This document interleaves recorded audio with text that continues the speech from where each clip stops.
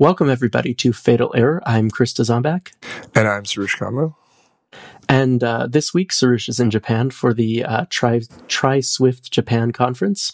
And so just like we did a couple episodes ago with the Playgrounds conference episode from Australia, I thought that I would just interview Sarush about his travels, about Tokyo, about Japan, and about this conference. Hopefully this is interesting. Yeah, the conference was really cool, and Japan is a crazy place, so I'm sure we'll dive into it. And yeah, cool. Do you want to start with your impressions of Japan, of Tokyo? Have you been to Japan before? No, so this is my first time in Japan. I was very nervous because there's like a language barrier, and there is I also thought there would be kind of a food barrier, but it turns out both of those things are just not that big of a deal. Really? Okay. I would be like traveling to Japan. I would be really nervous, because of what I would perceive as a language barrier just from the outset. So, what was your experience there like? Yeah. So I still speak very little Japanese. I only know a couple of words here and there just to kind of get around. Truly, I mean, a couple of words, like less than 10.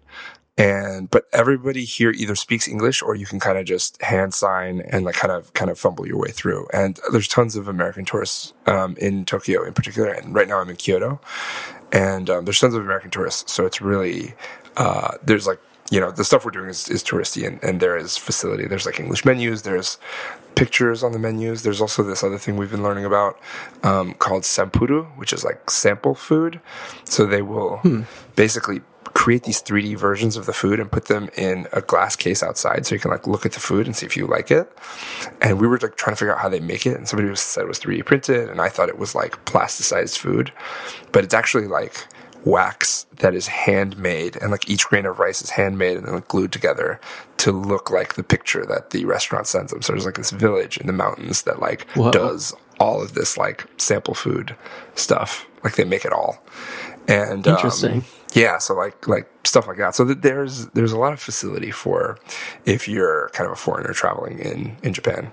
Cool. That's really awesome. That's good to know. Huh. I think it's one of the more accessible like East Asian countries in terms of like language and in terms of food and everything. Like it's pretty easy. Cool. That's good to know. So if you do want to come, I don't think you should let like food and language and stuff like that stop you. Like I was very nervous, but it's good. Cool. That's really good to know. Yeah. Man. So you mentioned that you're in Kyoto now, but the conference itself was in Tokyo, right? Right. So we were in Tokyo for a couple of days and then took the bullet train to Kyoto. And cool. Yeah. So Tokyo is cool. We ate a lot of food there, and there's like a really wide variety. Like I kind of thought it would be like sushi and ramen, but there's a very wide variety of food. It's a huge city. I mean, in terms of land area, it's absolutely massive, way bigger than New York. When you like put them, land area, like compare the maps, like bigger than London, like massive.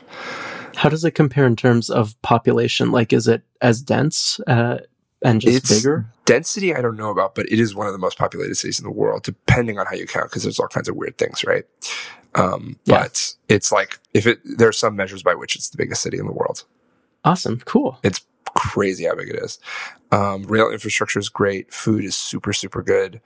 One cool little activity that we did is there's a company that does basically Mario Kart. So you put on kind of Mario uniforms. They have like little costumes, and you can put them on, and they give you a go-kart, and there's like a path through Tokyo that you get to take. And you basically get to drive a go-kart on the streets of Tokyo, and it's so cool. What? Yeah, it's completely bananas. So they take you to like Tokyo Tower, which is the thing that kind of looks like the Eiffel Tower, but red. They take you to, there's apparently a Statue of Liberty in Tokyo. So they take you there. They take you across something called the Rainbow Bridge, which I think is supposed to be kind of also a nod to, in Mario Kart, you have Rainbow Road. Mm-hmm. And so you get to do all this stuff, and it's like a 2.5 hour go-kart ride, and it is so much fun. That's incredible. Wow. Yeah. There's like all these really funny things they do to like make sure they don't infringe trademarks and copyrights and stuff, but it's really cool. It's very cool. Yeah. That's great, man. Yeah. So Tokyo was amazing. And the conference is so the conference is set in a different place than the recommended hotel. And so they're kind of different neighborhoods. And the reason, so Natasha, Natasha Murashev, you might know her as like Natasha the Robot, organizes this conference. And so one of the reasons that she wanted the like primary hotel to be farther from the like venue for the conference is so that you kind of have to immerse yourself a little bit into the culture of the city. So you have to ride the subway to get to the venue. You have to figure out how to buy a subway card. You have to like do all that stuff. And like, part of the goal is to like get you to like kind of dive into the culture of the city and like experience it firsthand the same way. Like you take a commute to work in the same way that many like Japanese people take commutes to work. Cool. That's a really cool idea. It is. And it was nice. It is tough the first time you do it, but like you figure it out and then you get really good at it. And you're like, oh yeah, I've been here forever. I've been here for like a week. But you feel super comfortable. And the other cool thing is the Metro card works like the same card that works in Tokyo works in Kyoto as well. So that's cool too. There's just like the rail infrastructure is so good. Like we could maybe start a whole other podcast about trains and we could talk about all the ridiculous cool train stuff here. Yeah. We'll start a spin-off, the Accidental Train podcast. Exactly. There you go. Accidental Regional Transit podcast. I would listen to the crap out of that. So the first thing that you notice about the conference is that it is 700 people. So it's really big. And like, I think excepting WWDC, I've never been to a conference that's that big. Usually they're in the 200, 300 range. So that part of it was super, super interesting. So there was a lot of people to meet.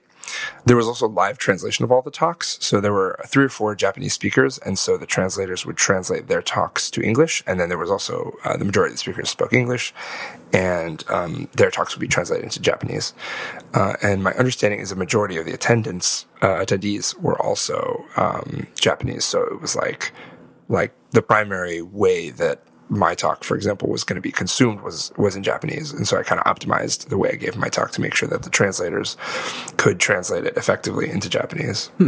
What sorts of things do you take into account when you're planning for that, when you're optimizing for that? So the big one is you just have to move slowly.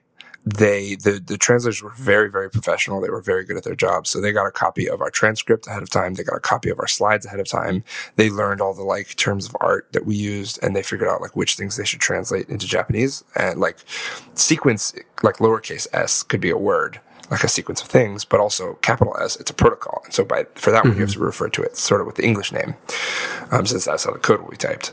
So, there's definitely so they had to figure all that stuff out ahead of time. And then before your talk, they kind of come up to you and they pull you aside into a room and they work with you to say, hey, what's going on here? And what are you going to do for that? And how are you going to handle this part? And you kind of can tell them hey, this word actually you should translate into English, and you should make sure this stays with English pronunciation. And then these words are just words that can be translated to Japanese. So they do that as well. And what I ended up doing was I cut several of my slides. I basically cut all the stuff about random access collection, and I cut out one of the examples from bidirectional collection.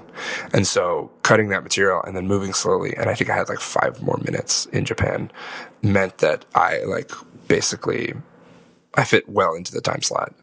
And it's funny, I was talking really slowly and I went to the translator afterward and I was like, so how did I do? Was I slow enough? She was like, no, you were not slow enough. So it's definitely weird to write a talk like that. There's a joke in there, I talk about linked lists because that's kind of a natural fit for sequences. And there's a joke in there about if you, if you've been studying up for your interviews, you know what a linked list is. And the joke about interviews is very it's cultural, it's very specific, and it kind of, you need a couple of levels to understand it. And so I got a couple chuckles from the audience, but the joke definitely didn't land the same way it landed in Australia. And it's also on time delay. So the translators have to hear your words and then speak your words back. So it's 5 seconds late.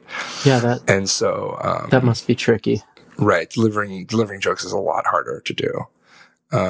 So yeah, there's cultural components to it. There's linguistic components to it. There's quite a bit going on with the translation, but the translators were really, really professional. They did a super good job. So you gave the same talk at TriSwift in Tokyo as you did in Australia, right? That's right. Yeah. I just cut a couple of things out, but for the most part, kept it pretty much the same. So it'll be boring for our listeners if we dive into the same discussion of sequences and collections. I think that's fair. If they want to hear that stuff, I don't know, remember what number episode it was, 18? It was episode 19. 19.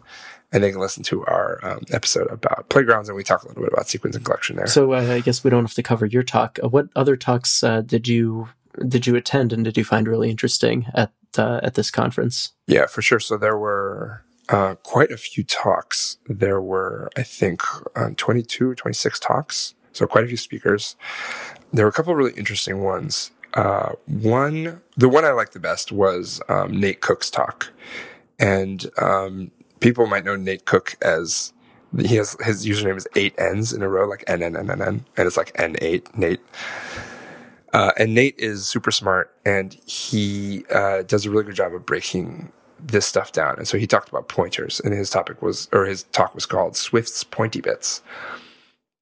And so he broke down the difference between, your unsafe buffer mutable pointers and your raw mutable and your raw regular pointers and like all that stuff, and what the difference is. And so he kind of drew this three-dimensional graph where it's basically, there's three axes that it can be different. It can be either raw or typed. It can be either mutable or immutable, and it can be buffer or it can be regular. And so between those three components, if you mix and match all the different things, you get 8 different pointer types. And he talked about what they're all good for, how to use them, how to work with them, how to allocate memory with them, all that kind of stuff. And I learned a ton during that talk, and it was just a really concrete talk that was exactly what I needed to learn about that stuff. Cool. And so that was maybe my favorite one. Yeah. That's awesome. Yeah. That's something that clearly a lot of design work went into that part of the Swift language, but it's not something that we really encounter in our day-to-day life as application developers, right? Yeah, absolutely. A lot of it is for C interop.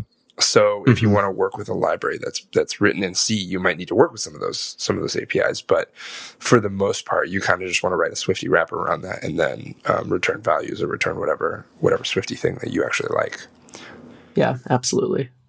Do you know if slides or videos from the conference are up yet? Is there anything we can include in show notes yet? I know there are slides we posted the slides in Slack, but I don't know if there was any public place where those slides were also posted.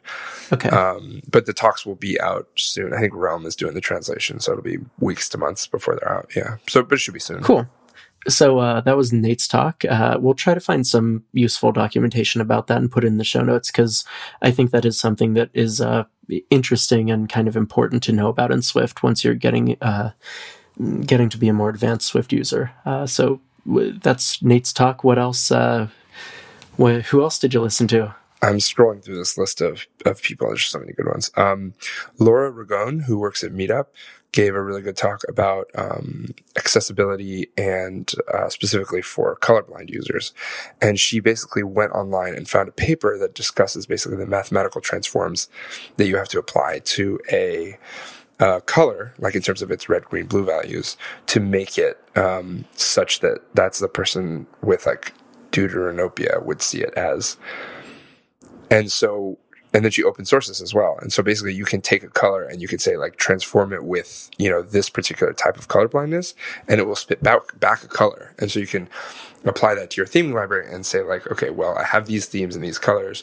I'm going to apply this type of color blindness to it and take a look at what my app looks like to those users. Cool. So for example, the Meetup app had like a screen where it was like a red badge on a green like nav bar or something like that. And a really angry user wrote in like, I can't see this. Like I'm a person and I use your app and I can't read this because it's red on green and I have red green color blindness.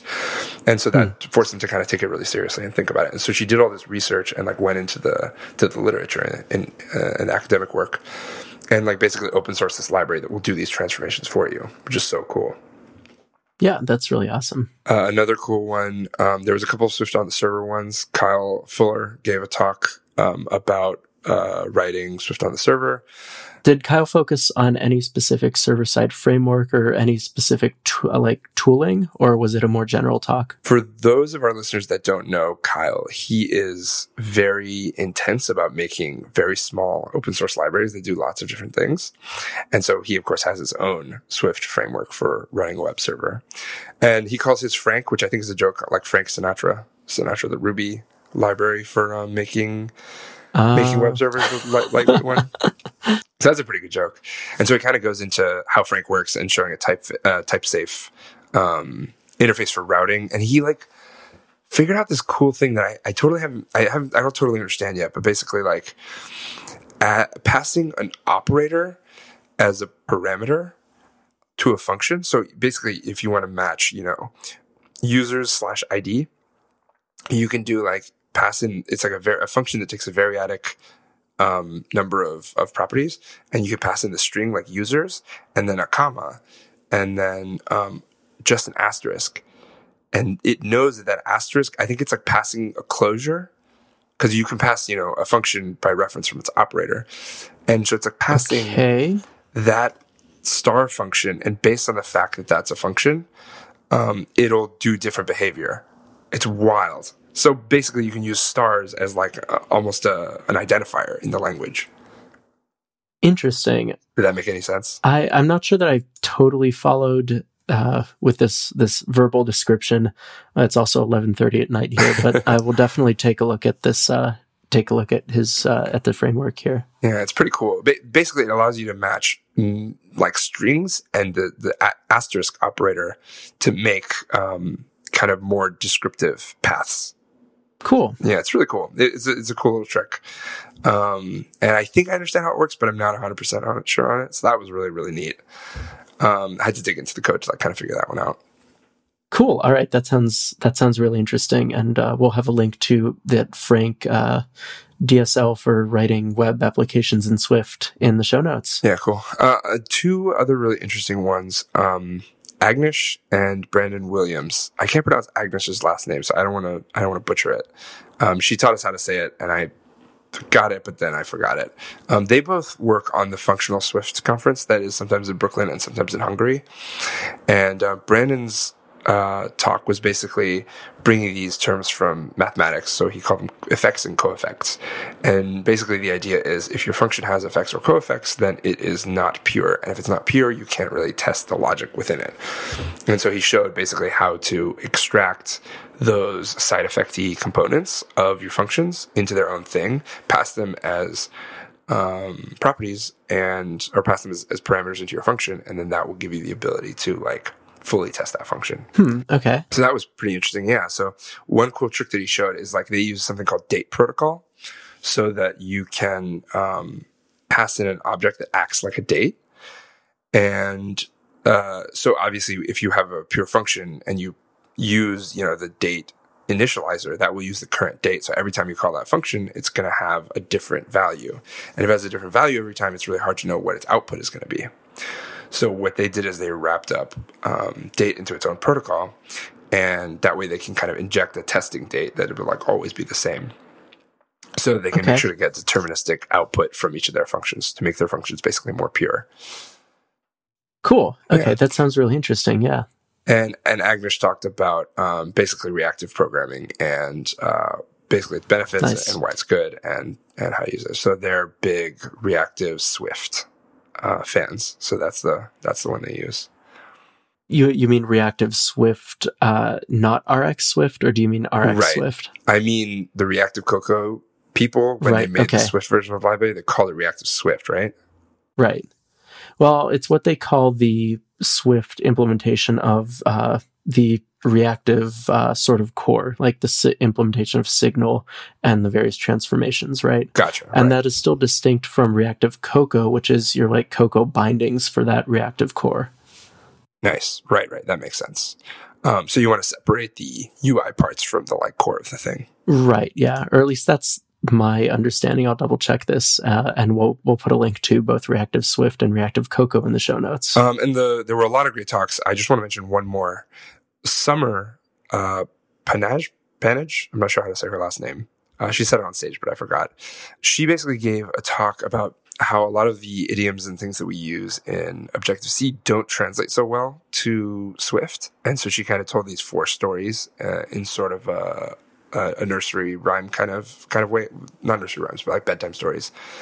And they were about different Swift features that you could use to get more expressiveness out of things that you would normally do. So if you had a completion block that would normally have a value or an error, and it would pass them both, and they would both be optional, she had kind of walked through in a really like kind of enlightening way that, there are 2 invalid states here. One is where both of those variables are nil, and the other invalid state is where both of those variables have values. And so the way to solve this problem, of course, is to use an enum like the result type, which we mentioned on literally every episode of this podcast. That may literally be true. It honestly might be. We'll put a link in the show notes. And so she kind of broke that down. That was like one of the little fairy tales that she told. And she told several other stories about like refactoring this code and making it cleaner and nicer. And it was a really great talk. It was really like very functional, useful stuff. Awesome. Yeah. And that's something that's really useful to think about, right? As we move from, writing Objective-C code bases to writing Swift code bases, and maybe to using Objective-C and Swift in the same code base, it's very easy to end up writing basically Objective-C idioms, but in Swift. And it works out more nicely if you like really think about what you're writing and like don't bring across some of those sharp edges or some of those almost anti-patterns from Objective-C into Swift. Right. You get a little bit tighter code if you use the Swifty features. Yeah, absolutely. Yeah. There are just fewer edge cases, right? Less pointy bits. You work with the language rather than working against the language, I think. Yeah. Or you let the language work for you in a way that Objective-C couldn't. Right, exactly. And then that was Thursday and Friday were the talks at the conference. And then Saturday was a hackathon, which was also really cool. So basically about 400 people, both Japanese and foreign, basically all got together in a huge room and like hacked together a project in about 7 hours. And we saw some cool ones. There was a Finnish couple who made a cool Swift on the server app and a client-side app in the 7 hours, which was really fun. The winning one, there was a couple of other really cool projects. One was something to turn PBX proj files into JSON so that you can diff them more easily and like understand them and maybe even like parse them and process them. Whoa. Yeah, isn't that cool? Obviously it has to store a copy. Yeah, that's really interesting though. Yeah, they add it basically as a build phase.